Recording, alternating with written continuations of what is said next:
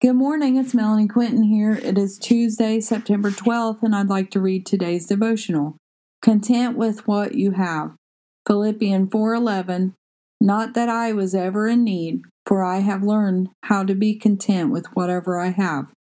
We should learn to be content with what we have. The human condition is to want more and more. However, think about Jesus. He didn't have a home, yet he had everything he needed. He knew that the Lord God would provide for him. He never feared there wouldn't be enough food, drink, or shelter. Why do we put our trust in things that are temporal instead of things that are eternal? The Lord Jesus will never leave us or forsake us. He makes a way where there seems to be no way. He is for us. He isn't against us.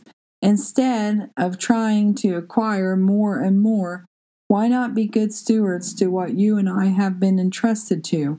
We will not grow weary in doing what the Lord asks of us.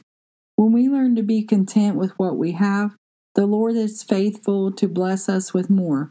When we are not content with what we have, then some things can be taken away from us.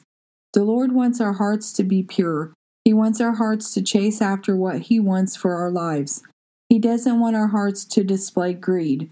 However, He wants them to display the fruit of the Spirit: love, kindness, goodness, faithfulness, patience, joy, peace, gentleness, and self-control.